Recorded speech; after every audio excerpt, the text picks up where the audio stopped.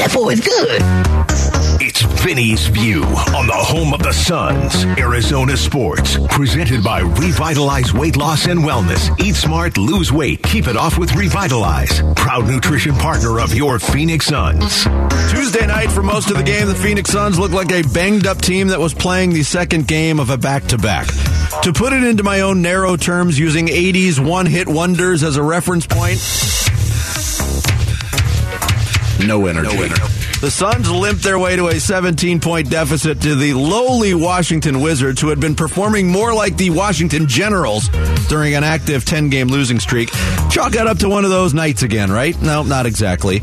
Over the next 11 minutes and 23 seconds, the Suns outscored the Wizards by 27 points to take a 10-point lead, largely fueled by bench players like Landry Shamet, Bismack Biyombo, and Dwayne Washington Jr.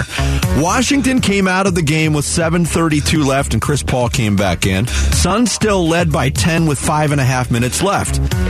Wizards forward Denny Avdia hit a three-pointer, and Paul went down grasping his shoulder. Memories of Paul doing the same thing in Game 1 of a 2021 first-round playoff series against the Lakers came to mind. A hush fell over the arena. Paul stayed down on the floor for a couple minutes, then walked to the bench.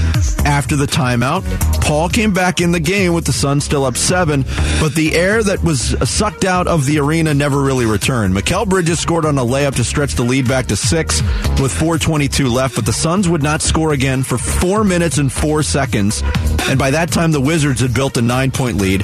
Free throws, fouls, and 3 3-pointers by Landry Shamet in the final 19 seconds made it look close, but alas, a 3-point loss to the Wizards, goes in the books. Just a day after Paul was propped as the hero of Monday night's win over the Lakers, we all saw the other side of having a 37-year-old point guard.